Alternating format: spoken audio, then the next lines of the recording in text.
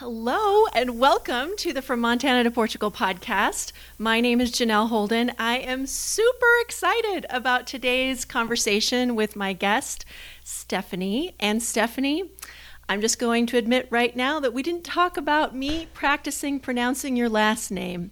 I saw that coming as I was like, oh, we didn't talk about that. My last name is Wasylyk, and we've known each other for so long, but we don't talk. I still can't spell your last name right whenever I type it. Oh, good. Thank God I'm not. I was like, I'm about to mess this up. And so Wasylyk. Yes. Yes. Okay, I got it. Woo! All right. So listeners, the reason why I had Stephanie on today is, first of all, she's an amazing human being that has so much wisdom to offer people. And I have known her for, at least 6 years, I'd say, maybe longer. And I met her in her role as a business coach. We both were working with an agency where she was a coach and I was helping them. And I've always been astounded at her ability to help people really get their life and business back on track and systematized and ordered and sane again. And she is a business coach for entrepreneurs who defy convention or want to. And I just love that about her. And Stephanie and I have a lot in common around travel. So the other reason why I'm having her on is because of her experience in traveling around the world.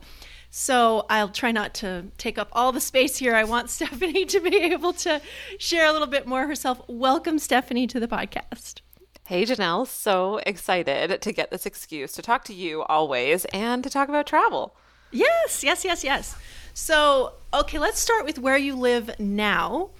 And the reason why I want to start there is because I think it's actually quite similar to, in some ways, to what people who are experiencing, who are listening to this podcast, thinking about moving abroad and living in a culture that isn't, maybe the one that they grew up in or they're currently in. So do you want to share a little bit about that special place that you live right now in Canada? Yes, and one day you're going to visit me here and realize how amazing it is. And so I live in Canada. I live in the French part of Canada in Quebec, but I kind of cheat because I live only half an hour from the English side. I'm natively English speaking. And so I live about half an hour north of Ottawa in a little tourist village. It's like a ski village in the winter, a biking village in the summer. I'm like in the forest, but not so much that I'm super isolated. It's a little town called Wakefield, and it's just glorious. Oh, yeah. The photos that I've seen look glorious, and it looks all green right now.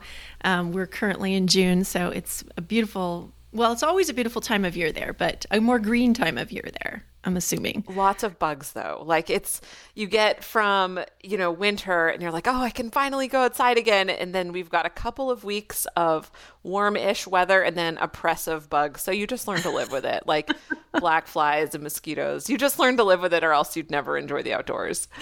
Yeah, we do the same here when it becomes mosquito season. We wear long sleeves, a hat. I have, the natural non-DEET sometimes works mosquito repellent, Exactly. Sometimes doesn't. Oh, and I've got the big hobo pants, like the tie pants that have the elephants on them. Yeah. And I wear my partner's old work collared shirt. They don't match at all. At bug net, but that's how you get your gardening done. So that is how you get your gardening done. Exactly. And we're not trying to make fashion statements doing it, although it's funny because it's like you think, oh, summer's here and dresses and hats and, bare arms, that sort of thing. No, not really. It's coming. The bugs will subside soon. Yeah, exactly. So tell me let's hear. How long have you lived there? Let me ask you that first. I think it has been, I should have calculated this. I think we're on our 7th summer here. So 6 or 7 years, somewhere in there. Okay. And did you know French somewhat before you moved to Quebec? So I did French immersion all through elementary, middle, high school, which is, for anyone listening, it's half French, half English in school.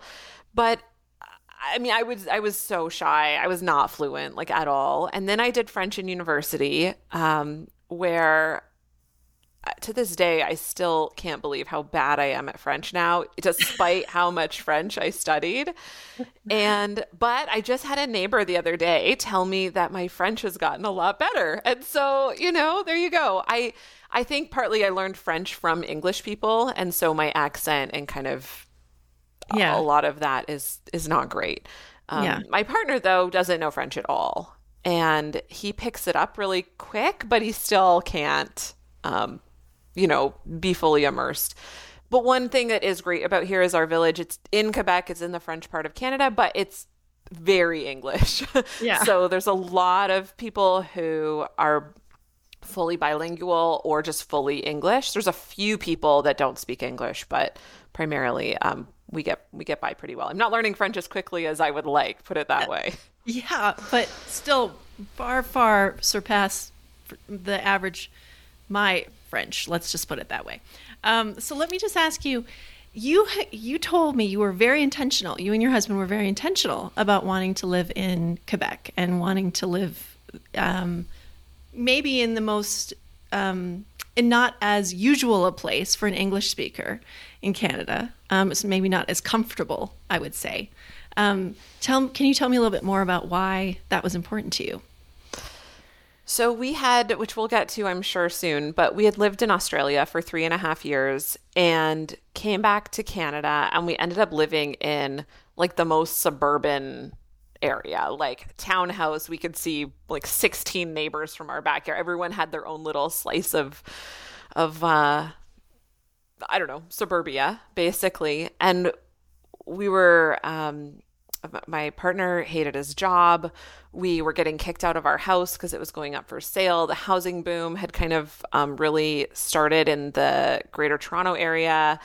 And we had been pursuing a job for him in the UK. And that fell through for visa reasons. And we just kind of looked at each other and like, we were going to move to the UK. Like, we could move anywhere. Where should we go?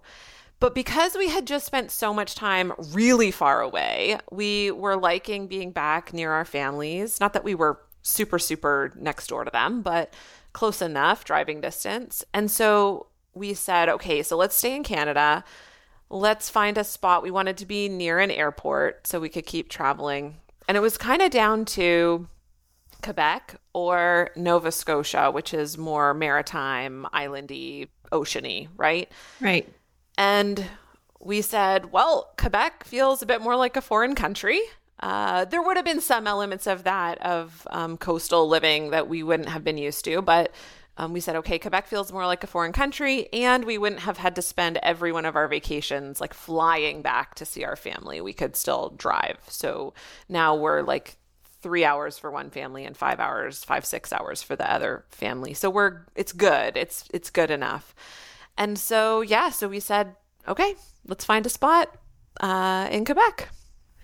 Awesome. I love that. So, what I'm hearing is it was really important to you to have a different experience from the typical suburban one. It reminds me of, I don't know if you ever saw the show Weeds, but there's a song that is little boxes on the hillside, little boxes make a ticky-tacky. I actually don't know that song from Weeds because I never watched the show, but I studied history in university, history and French, and I quoted that song in one of my papers. I did a class on the 60s, and I did a whole paper on the Flintstones, and I remember that song from then. That is I can't hilarious. believe I just sang on a podcast. Oh my goodness. I'm so happy you did. This is a first now, I think. I may have sang at one point, but I'm so glad you did. That was great. But every time I heard that song, I'm like, I don't want the suburban experience. And now you have a daughter. So how did your perspective shift at all when you had her and where you wanted to live with her?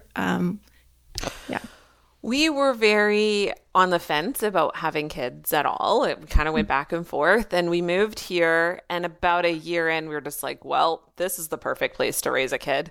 And so it kind of pushed it in Yeah. a direction. And the other reason we decided to have kids, which is not irrelevant to this conversation, was it felt like more of an adventure. We kind Yeah. of looked at our life and we're like, we can maybe imagine what it would look like without kids. And so let's have kid. Yeah. Yeah. Yeah. Not the more typical reason to have a kid, I don't think, but it was ours nonetheless. I can't wait to meet your daughter. She sounds delightful and very curious and got a lot of aspects of your personality. It sounds like so. Yes. So what has it been like culturally? What have you had to maybe admit to yourself or notice about yourself being in a new place that might be slightly different, at least, than your typical culture that you grew up in? About Quebec specifically? Yeah. Yeah. Mm-hmm. So one thing we weren't expecting being Canadians was moving to Quebec, even though like we kind of thought, oh, it feels like a foreign country. We kind of like took that kind of lightly, but they politically actually treat people outside of Quebec as foreigners. Yeah. And so when we went to get our driver's license, we didn't go in the Canadian line. We went in the international line because they didn't have a Canadian line. So it was either you were from here and you're getting a driver's license, or you were from somewhere else. And so that was our kind of first glimpse into like, oh, this is actually more expat feeling than we were expecting. Yeah. Since we've moved here, there's been more legislation protecting the French language even more. So with schools and things, and even getting your health care in French and stuff like that. So we're finding it, even more exclusionary. It's thank goodness I know the amount of French I do know, because some things would be pretty hard for our family to navigate without that. So I don't know that that's the case everywhere you move, but certainly that's what happened to us moving here. The people have been great.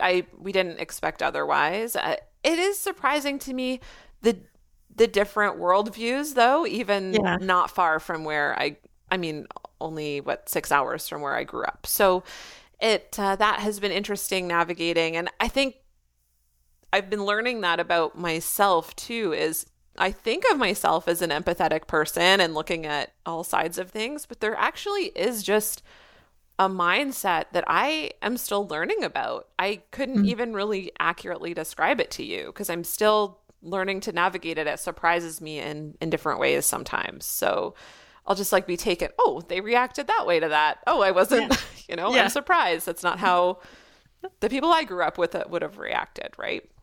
Yeah. So those are the little kind of nuances that I'm still 6-7 years in getting used to. Yeah, I think it's if you're not born into a culture, it takes a while to learn it, learn the things that maybe bother people or impolite or that are polite and you're expected to do, but you wouldn't have guessed in other situations. At least for me, actually experiencing Canada, that's been true as an American as well. I mean, Canada obviously is quite similar in many ways to the US, but quite different in a lot of other ways. And there have been times that I've certainly been impolite, not meaning to be impolite, but just being kind of an American, which I didn't, I hate to say, but like that's just who I am. And there's parts of me that I can't like quite fit into that another culture easily. So it's interesting.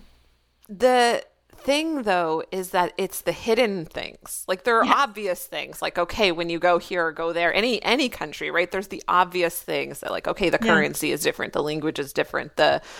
Whether you tip or you don't tip, or, there are things that you can kind of figure out or read in a guidebook or something. But these are the things that you kind of don't figure out until you really embarrass yourself or put your foot in your mouth or like find out through the grapevine later that you offended someone, or like that's the hard part about navigating it. When I was in my 20s in Australia, I put my foot in my mouth so many times. Like I was way less sensitive to this than I am now.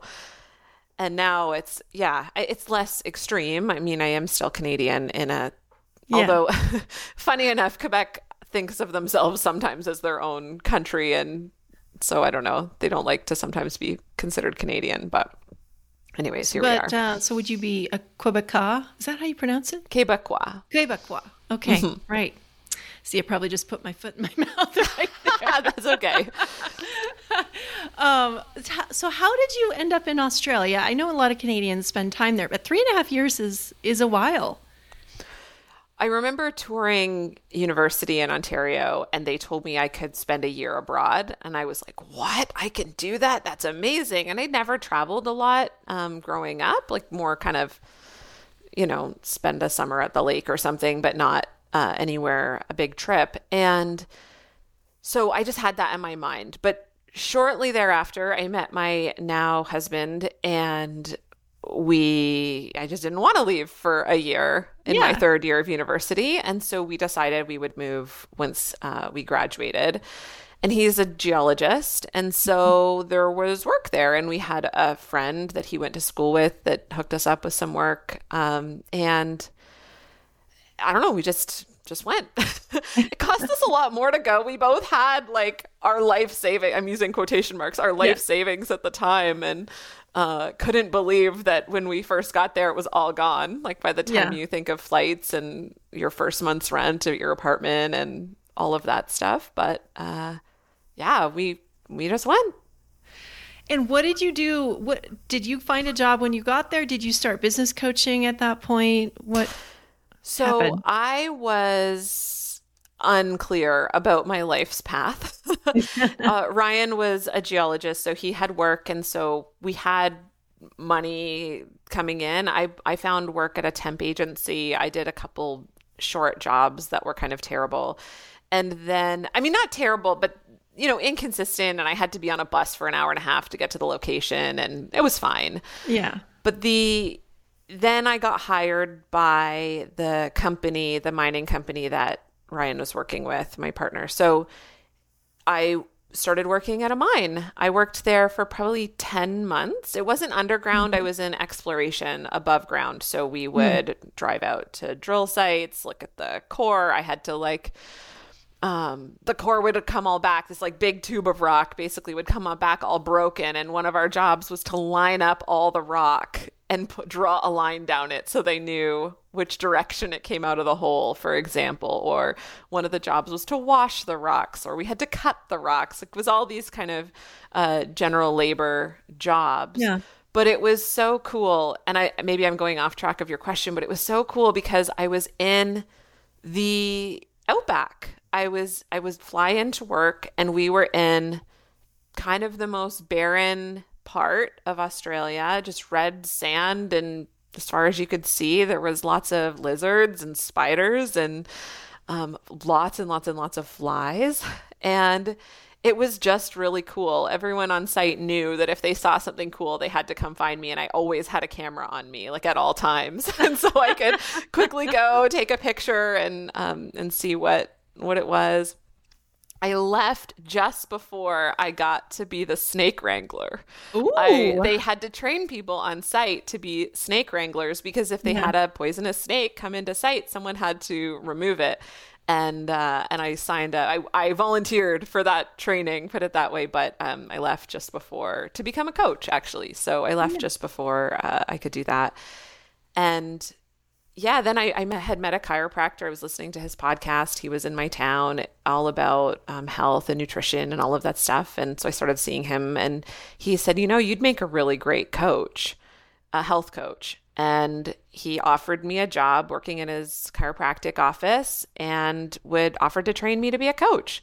And so I was having some health issues working at the mine, so I didn't think I could really continue doing that. And so it was a perfect kind of scenario. That's how coaching started for me.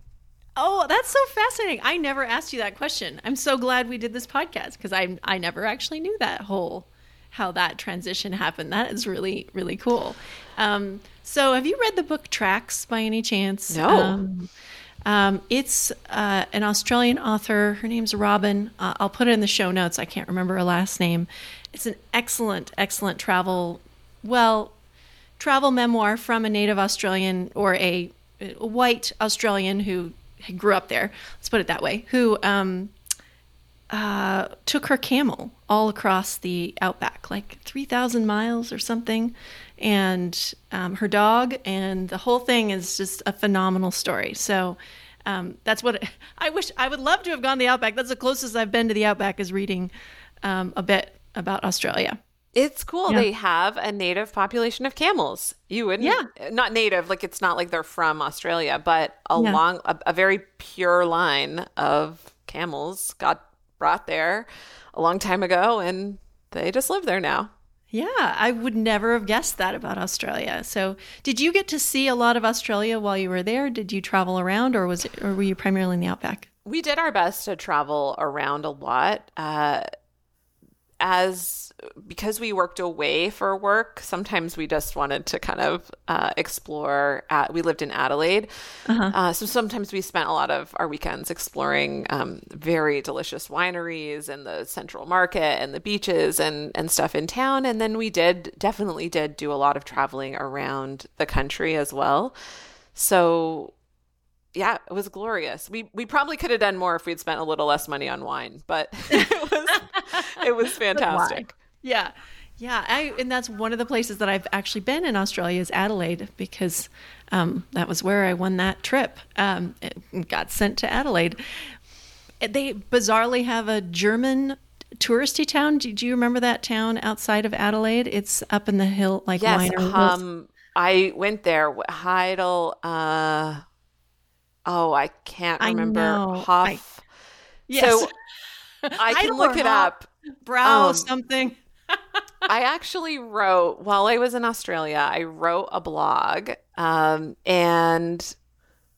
I can tell you it's going to be right here. Hondorf, that's what it was. Yeah, yes. Because that was the first place we went. Oh, now I lost your video here. That was the first place we went. We moved there, stayed with some friends, and they said, hey, let's go to Hondorf. It's this place we've been wanting to check out. And it was in the hills. So we lived on the beach, and it was in the hills, and beautiful wine region. I think they had, if I remember, they had a lot of like fruit trees as well. Yeah, it was gorgeous. That is hilarious. A hilarious thing to have in common. That's the first place that I went in Australia, was Hondorf, and you went there too. This little tiny German town where we just gotten off the plane after some 27 or 36 hours of travel, and we're in Hondorf, and we go out to eat, and it's all sausages. Like, it's like, what kind of sausage do you want? There's a German sausages everywhere. So our first meal, we landed, and we were staying on Henley Beach, which is spectacular, beautiful, as far as you can see beach. And they had a jetty with some restaurants, and we were so jet lagged. And our friend was just like, you just got to stay awake. Let's go out for lunch. And we're like, lunch? Oh my God, it's got to be later than lunch. And we went and we had burgers. And I remember those burgers so vividly because they had beets on them. Oh. And they call them beetroot. And you can buy like tinned, instead of, we call it canned, but tinned beetroot that's sliced. And it's just, they just put them on burgers, and fried egg, which was very unusual. Our burgers typically don't have either of those ingredients. And so we always remember our first meal right into it, like, oh, this is different. Yeah. And so I think that's the thing in travel that makes me love it so much, is the different stuff that really sticks in your memory. You know, the things that you would just not have experienced in your own land at all. Do you have tips after those 3.5 years? Do you have any tips that you could share with readers about how to get the most out of being, let's say, a stranger in a strange land, and how to really experience it? So most people listening are going to live abroad, right? So they're not just traveling abroad. Is that? Well, actually, a lot of people listening are Americans who are considering moving abroad. Okay. And so they're in maybe the early stage, or maybe they've made decisions to move to Portugal or move to another place, and they're planning it or thinking about it. And some people have moved already. Yeah. So a couple things. Like I said, I wrote the blog while I was there, and I'm really glad I did. It helps me remember the places we went and the little things that surprised me about Yeah. living there. So I was just reviewing it before our call and going like, oh yeah, that was pretty cool. We did that. Oh yeah, that was pretty cool. So I liked that. I don't know, this isn't so much a tip, I guess, as two little warnings or just like things that I wasn't expecting. In Australia, it was different because everyone spoke English, but in Quebec, I never realized how much just mental drain I was going to have. Just, Mm. and I speak French, right? Right. Yeah. Like, not great, but I do technically speak French. And like just going to the grocery store is more challenging, and having to call up your electric company or whoever is just more challenging. Filling out paperwork, or we just toured my daughter's school for the first time today. And honestly, I understood about 50% of what happened. And those kinds of things, I was really surprised about how much now I like dread calling people or Yeah. I build them up in my head of like, oh, I have to go buy paint. Like, am I even going to know what kind of paint to buy? Am I going to be able to get help? Those things were more draining than I was expecting. So if you're planning on moving, I guess my tip would be to sort of account for that and give yourself some slack if you're experiencing that. And it feels so comforting to talk to someone in your native speaking language. Or I know now when I go to Ontario and I go into a store that's English, I'm just like, oh, this is so easy. I just never really, there was quite a juxtaposition there with that. So yeah, just go easy on yourself and plan to not really overwhelm yourself with a lot of things, because just day-to-day life can be more challenging than you're expecting. Oh, for sure. And I've heard that from other people as well. And I'm curious, why do it then? Why would you put yourself through a life where going to the grocery store is challenging in and of itself, or getting on the metro, or filling out paperwork? What is it that draws you, or maybe what you think draws other people to experience that? And I know for some people it's an economic necessity, or they have refugee status. There's a lot of reasons why people move to outside of their homelands besides choice. It's not a choice for a lot of people. But why is it a choice that you find valuable still? This is a good question. I mean, we can talk it out together, because I think as humans, for one, we're wired for dopamine hits. So Yeah, novelty and just newness is something that many humans like and seek more of. And that's the case for me, that even just going to a new store or walking on a new trail, or those kinds of things, I just really enjoy. I would much rather do that than kind of the same thing over and over again. And I think as a coach, I have learned a lot about personal development, and always kind of seeking not just to be better. I don't believe there's like a good, best, better sort of thing, but Yeah. learning more about yourself is nice. It's sometimes it's not nice, but Yeah. a lot of times it's it just kind of makes life interesting, I think. Yeah. I'm not the kind of person that does well just with the same thing over and over again. I can't eat the same meal 5 days in a row. I can't. Corporate work was never really for me. I like variety. So my guess is that there are just different personality types that seek it out. I don't know. Yeah. What do you think? Yeah, I think so too. I think there's the pros often outweigh the cons, meaning it might be more a mental load, but you remember more about your day-to-day life. Life is more memorable versus, I don't know if I could tell you the difference between necessarily this June day and last year's June day living here in the same place. I mean, yes, things have changed. Yes, things are continuing to change, but having that experience of a lot of change or a variety, like you said, is interesting. And I agree with you. I think it's probably a personality type, somebody who wants more adventure, who wants that and is willing to do that. I mean, there are certain things that I don't want, as in, like, I don't want to jump out of a plane. I have no interest in, like, learning how to skydive or... Me neither. That's exactly my example. Like, it's not a adrenaline kick. Yeah, no, it's not that at all. But I have interest in learning, and I think I get bored easily.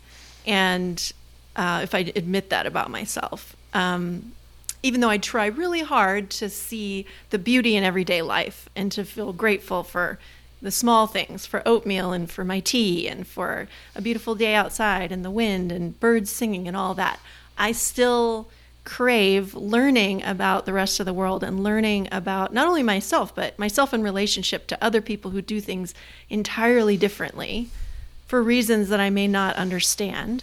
I find that really fascinating. Like, life is so varied. How did this culture decide that beetroot on hamburgers is an exciting feature? Like, you say that here and you're like, no thanks, I think I'll pass on the beetroot hamburger. But they must find it great because people must be buying that, and so that level of preferences that people have, I think, is fascinating. It's just kind of, I have no idea why, but it's fascinating to me. And so then I'm willing to, like, be taxed mentally that way. Yeah. I will not speak on behalf of all travelers ever, but certainly not with this statement. But what I strive to do in my life is question the status quo and question what we're, like, supposed to do, quote unquote, and what the normal path of life is, right? I really like to figure out what is the best for me. Yeah. I like to figure out, okay, everyone's doing it this way, but why? That just doesn't seem to make sense to me. Why wouldn't I do it this way, right? Instead of saving our life savings for a down payment on a house, which is what was expected of us, we took our life savings and blew it all on moving to Australia, and I would not change it for the world. I look now at my life. I own a house. I have a kid. I'm married. I have a dog. I have a lot of the things that are normal, kind of, I shouldn't say normal because it's becoming less and less normal as the economy changes and whatnot, but things that maybe were expected of us. I have a university education, but we took that time to have that adventure first. And I'm so glad because I think we'd have a really hard time doing that now. And I'm really, really happy with my life now. The parts of my life that are, common now, I love them now. And I wonder how much I love them because I was able to have some really unique experiences and feel in choice about this life, as opposed to, well, this was just what I'm supposed to do, so here I am. I don't know. I take that a lot to my work with business owners as well. They run their business the way they think they should run their business. And I don't think they need to go totally out of left field and do something wildly different, but maybe there's a better way to run the business for them and something that aligns more with their values and personalities and strengths. And so I help people uncover that in my work, but I really model that. I try to model that in my day-to-day life as well. And part of that is travel, but part of it is making choices not to travel, right? Part of it is just being as in choice as I can. And I understand that not everyone has the privilege, the luxury to do that. And so I'm very grateful for my situation in that sense, but this is just kind of, that's my paradigm. It's how I kind of, my outlook on all of this. Yeah, I love that outlook so much. And I would agree. We are privileged, and I'm very grateful for the experiences that I've had and for having, health and for support and the friends that I have and all those things. And, I wish that for everybody.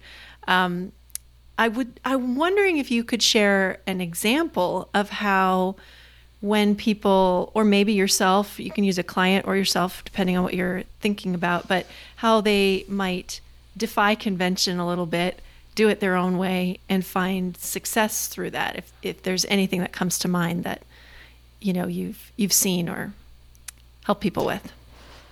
I think there are a lot of people right now trying to run a business without social media, for example, right? It's a common way to get leads and to get clients and to market yourself.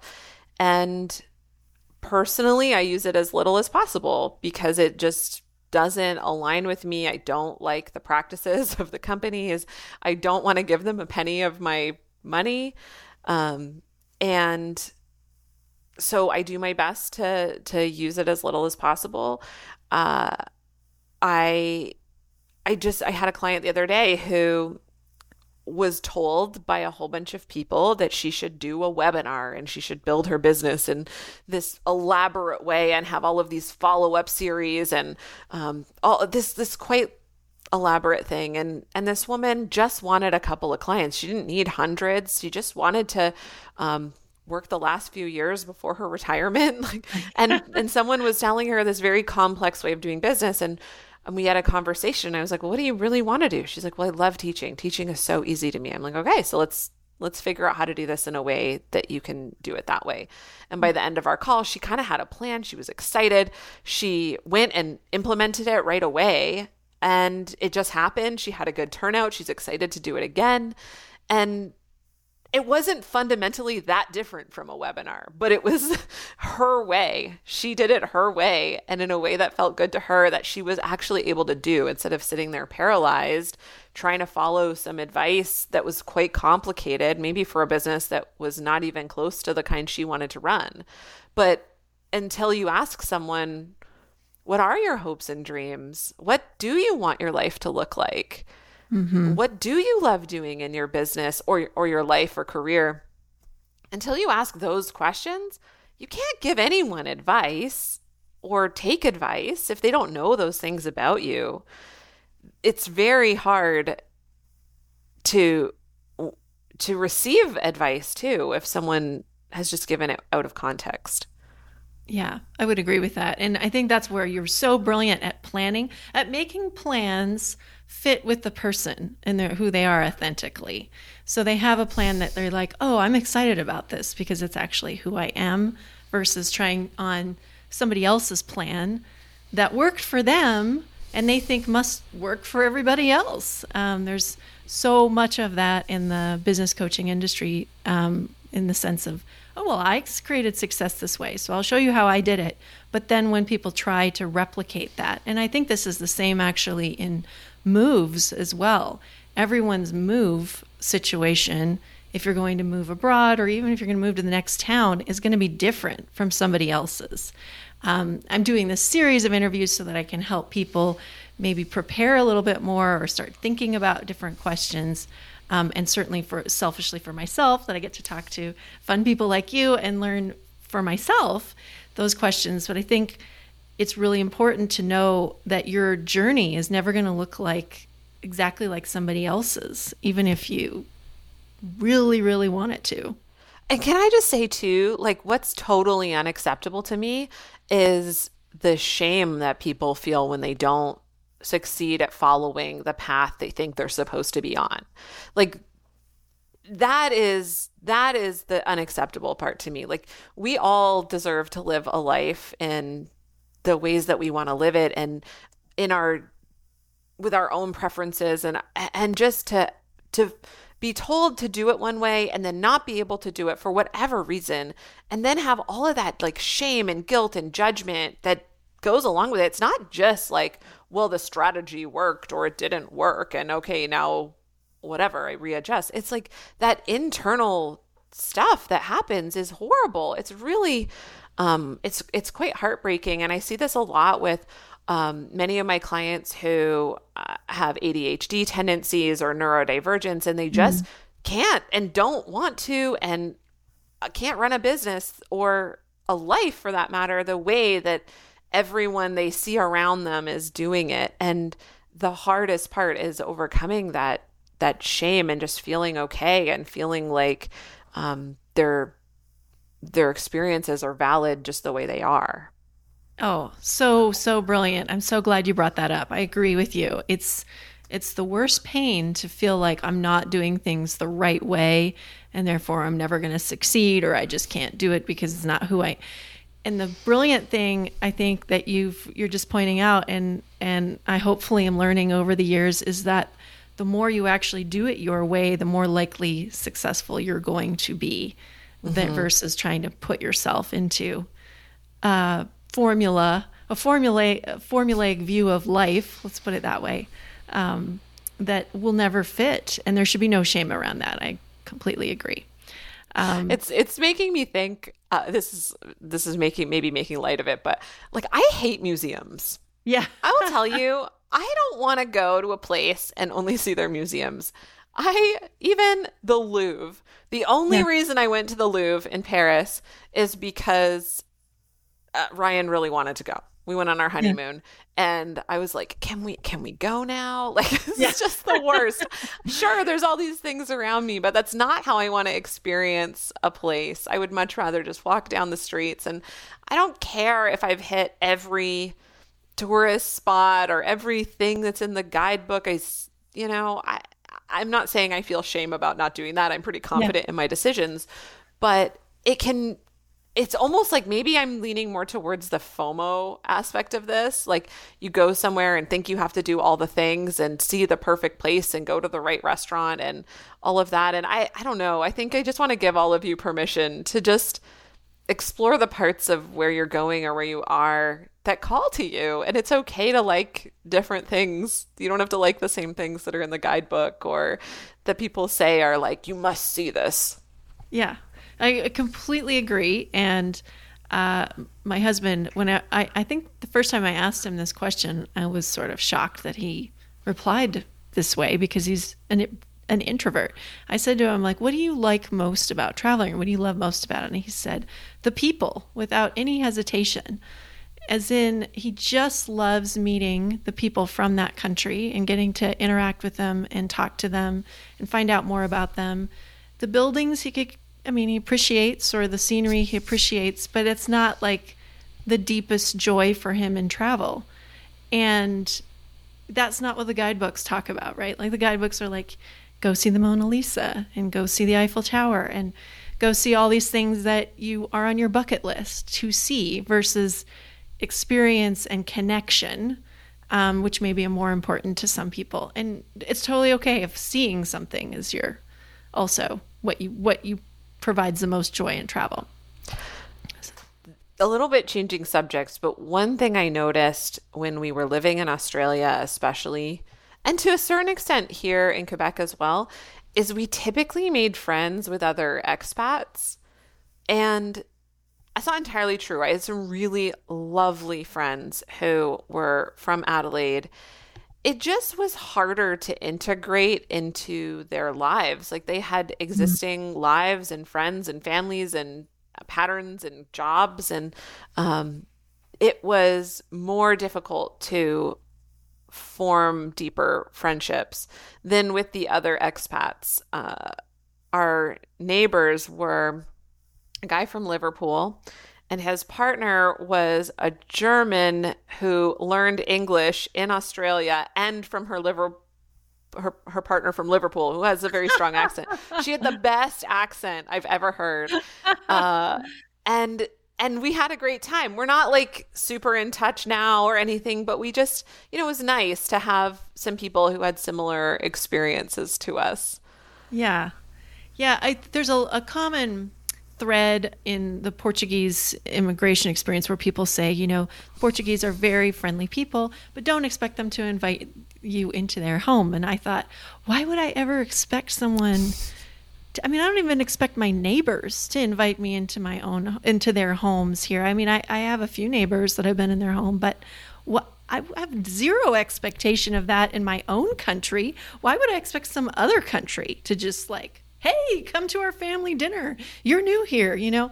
I find that fascinating. So I feel like human relationships around the world may be similar in the sense that we have to build trust, and the more people see you familiarly, like in the grocery store, for instance, or. But you've heard these stories though, haven't you? Yeah. Of people like, oh, I was at some restaurant, someone overheard me say this, and then they invited me to their house, or my in-laws, I think, went to some person's ranch. Like, and I'm like, for one, that's wildly dangerous in my opinion.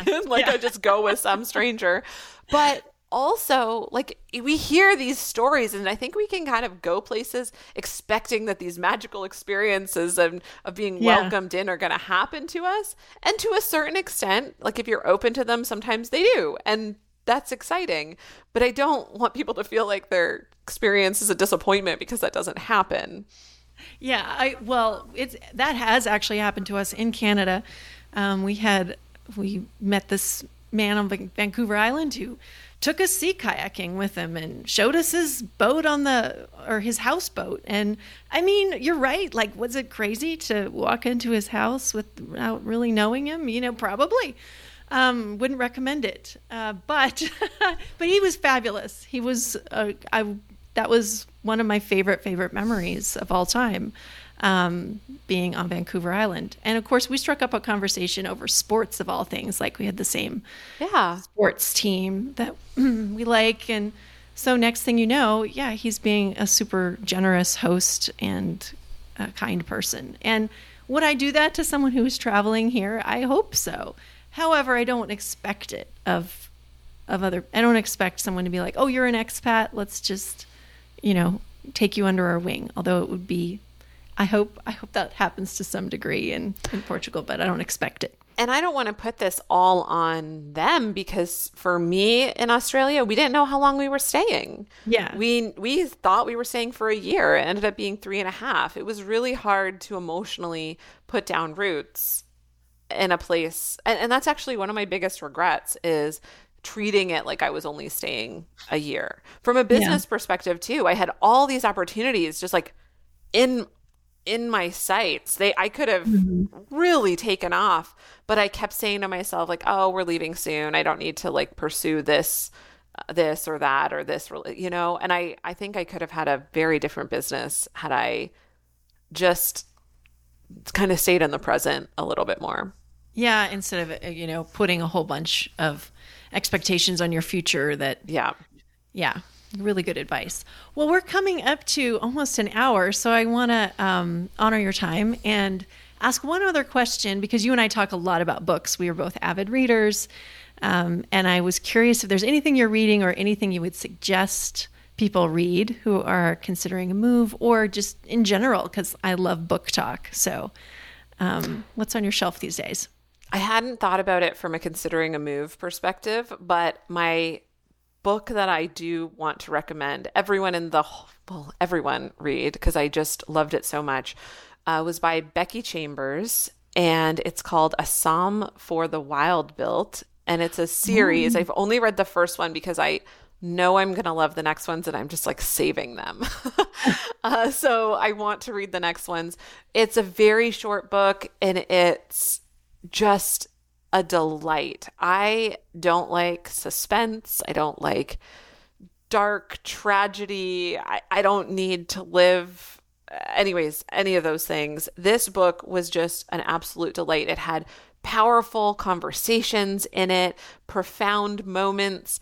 The premise was incredible. It's I won't be able to do it justice, but the premise is basically robots have taken over the world, but it all turns out great.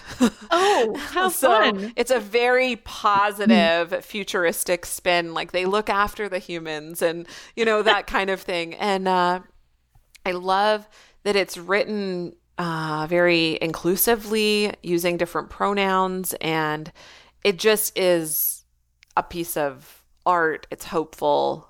I can't wait to read the rest and Becky Chambers' others books as well. Oh, thank you. I know you had mentioned it to me before, and now I will get it because now that you recommend it the second time, I have a pen and will definitely be getting this book because that sounds delightful. So I do my best to read different things. I think this is part of the newness and the novelty, but also just part of empathy and understanding other perspectives. Not only do I try and read books that have unique premise, but I also try and read books by authors who have different worldviews. I'm maybe not as successful as I'd like because I like a good read as much as the next person, but if you can kind of set your sights on that, I think you find some real gems. yeah, absolutely. I agree. I agree. I like to read widely, and that's why I'm in book clubs too, because they often pick things I would never pick, and I'm so glad that I've read those. So tell people, first of all, let me just say that Stephanie has an amazing newsletter. And so I enjoy reading it for a lot of different reasons, not only for great business advice, but fun stories and really great life tips. So I want to recommend her newsletter. Stephanie, how can people find you online? And you have a beautiful new website. We didn't even get to talk about that, but everybody should check out her website. It's glorious. So my website is stephaniewasylyk.com, WASYLYK.com. And you can find the newsletter. I call them permission slips. So it's all about giving business owners permission to do business on their own terms. And I never give very prescriptive advice. I try and give lots of perspective so you can make decisions on your own about what fits for you, but I can kind of guide you through questions to think about and stuff you might not have thought about. So that's a great way to kind of stay in touch with me. And another thing is if you are a business owner and you have a reasonably successful business, you've got clients, and you're starting to feel overwhelmed or burnt out, or like how like things are falling through the cracks, and or maybe just your business isn't aligned with the life you really want to live, then that's what my coaching is for. And I really try and make coaching accessible. So I offer people a gift from me, a session, no strings attached, no pitch, just to really help you and see if it is something you're exploring. If coaching is something you're exploring, you can kind of see if we're a fit, if coaching feels good to you. So you can find information about that on my website as well. Yes, and I will put it in the show notes too, so that people can grab some time with Stephanie. I highly recommend it. And a situation that I also recommend that you work with her on is if you are considering moving abroad and you have a business and you're trying to figure out, will that business look the same? Now, Stephanie's not going to give you legal structure or accounting advice. I'll just say that from that perspective, but she can help you kind of sort out what is it that you want from that business when you move or in that location. And I think when I spoke to my relocation expert the last time I talked to her, and she said to me, do you really want to work when you first get to Portugal? And I was like, what is that question? But It was such a good question. It made me think really a lot about that and about what do I want when I get there and how busy do I really want to be with work? And of course, you know, how will my business change so that it could support economically the lifestyle that, that I have, food and shelter and all of those things. And even just the hours you want to work, you're moving to a completely different time zone. Like, how does that work with the clients you have here or around the world? And there's so many questions to explore. Mm-hmm. Yeah. So if you're in that place, I highly recommend having a chat with Stephanie. She's absolutely brilliant. And I don't call them chats, Janelle. They're powerful conversations. Oh, right. Sorry. They are powerful conversations. They are not just a chat. They are powerful conversations. Yeah. We can get a lot done in 45 minutes. Yeah. Yeah, absolutely. So thank you again, Stephanie. I appreciate your time so much. And hang on, because I want to chat with you after we hang up here. But For everyone who's listening, thank you so much for listening. You can come over to From Montana to Portugal on Substack. It's janelleholden.substack.com and become a free or paid subscriber. I would love your support. And you can also comment on this podcast there, and I will respond to your comments as well. So thanks everyone for listening. All right.